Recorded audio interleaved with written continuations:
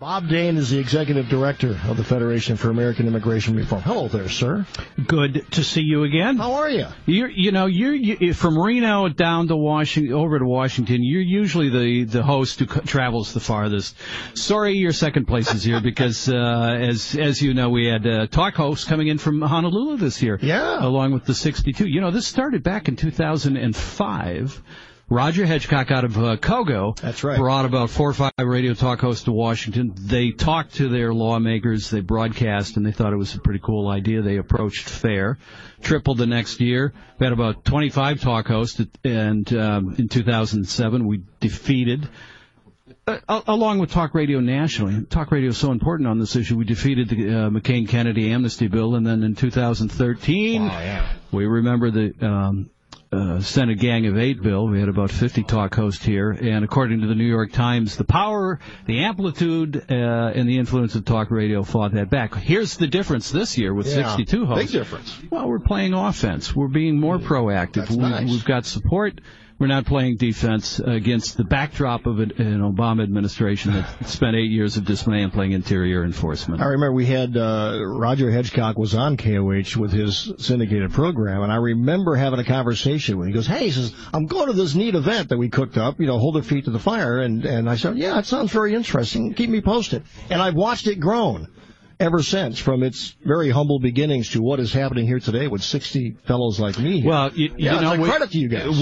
It's a credit to you guys and your listeners. Talk radio is one of the last remaining participatory, democratized medium in the world, in the country, against the backdrop of a crumbling democracy dominated by special interest K Street lobbyists and a biased media.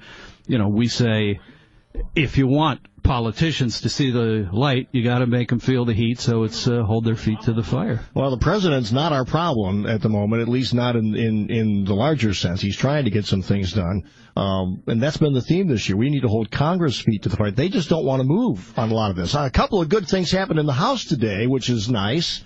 I don't think they're probably going to die in the Senate because that's, bills go to the Senate to die. I don't know. What do you think? I think the president has done a pretty good job. He has done as much as he can from an executive standpoint. Unlike Obama, he has not exceeded his executive authority. That's right. Early on, he had several good executive actions. Things have slowed down a little bit. The media is certainly bound and determined to topple this president. The oxygen has been sucked out of the room with the so-called Russia scandal.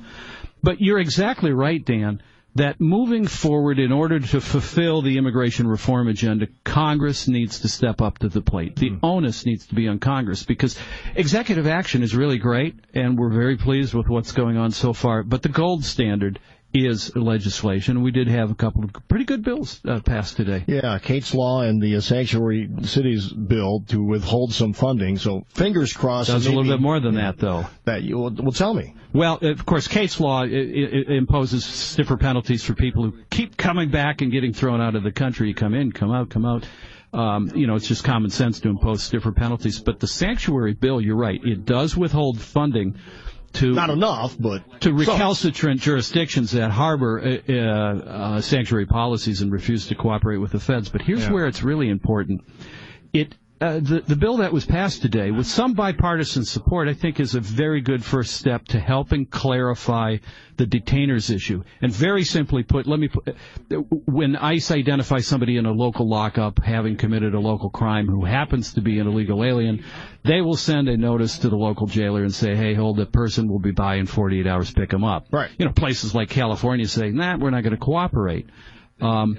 If you're a sheriff anywhere in the United States, you're between a rock and a hard place right now, because if you honor the detainer, if you turn that criminal alien over to ICE, the ACLU is going to bombard you with a lawsuit. Sure. That's not politically good for you as an elected official. On the other hand, if you don't honor detainers, you put the bad guy back out onto the street. The National Sheriff's Association has actually, given advice to the local sheriffs that maybe, if you don't want to be sued, you shouldn't honor these detainers. Today's bill helps take a first step to clarifying the legality, the constitutionality of honoring those detainers. It's a really important first step, because if ICE cannot come to a local community and pick up a criminal alien, nothing else is going to happen. We're going to be stuck at home base. Yeah, Bob Dane's the executive director of the Federation for American Immigration Reform, sponsoring the Hold Their Feet to the Fire event. We get bogged down in the minutiae of immigration. And sometimes we focus just on the border and people coming here. This has far-reaching ramifications to the economy, employment, all sorts of things. Big picture. It's one of the immigration is far and away the most transformational determinant of where we are and where we are heading as a country, and it influences everything from education to national security and all points in between. It's really easy to call people who want rational enforcement of reasonable laws and some degree of a limiting principle at the border, racist and xenophobes. Opposition to immigration enforcement really stems by way of ignorance, because it takes a lot of work to consider the cost and consequences of the full compendium of things that are influenced by immigration. It's a complex issue, and it's good we're starting the conversation. Nobody is anti-immigrant. We've always had immigration. We always will. But there has to be some limiting principle. Otherwise, do we really want to spiral off into a quadrupling of immigration as the left wants? No, I mean, it does not. That would certainly throw out of equilibrium the available supply between labor and jobs. Last November's election, in the minds of many, and President Trump, unexpectedly, I guess would be a fair way to put it, winning the presidency of the United States. Immigration was a big topic of his during the campaign. Many say it could be one of the biggest reasons he was elected, because people are tired of the way things have been versus where we need to go. He's got to get some help from Congress, though. We didn't have an election in November. There was an earthquake, and it collapsed all of the faulty foundations upon which the cultural elites in Congress and on K Street and in the business and the corporate communities have been dictating immigration to the detriment of American workers and taxpayers. You and I have talked about this before, that the two corrupting influences of why we are in such shambles with our immigration system is because big business wants open borders and an unending flow of low-skilled immigrants to throw the American worker under the bus and depress wages, and the Democrat Party has used immigration as a blunt political instrument. I mean, if you can import millions, tens and hundreds of millions of people who are poorly skilled and heavily government dependent, they're not voting for the party of small government. No, and that is and has been the problem and will continue to be unless, one of the reasons we're here today is to bring more light to the problem. You bet.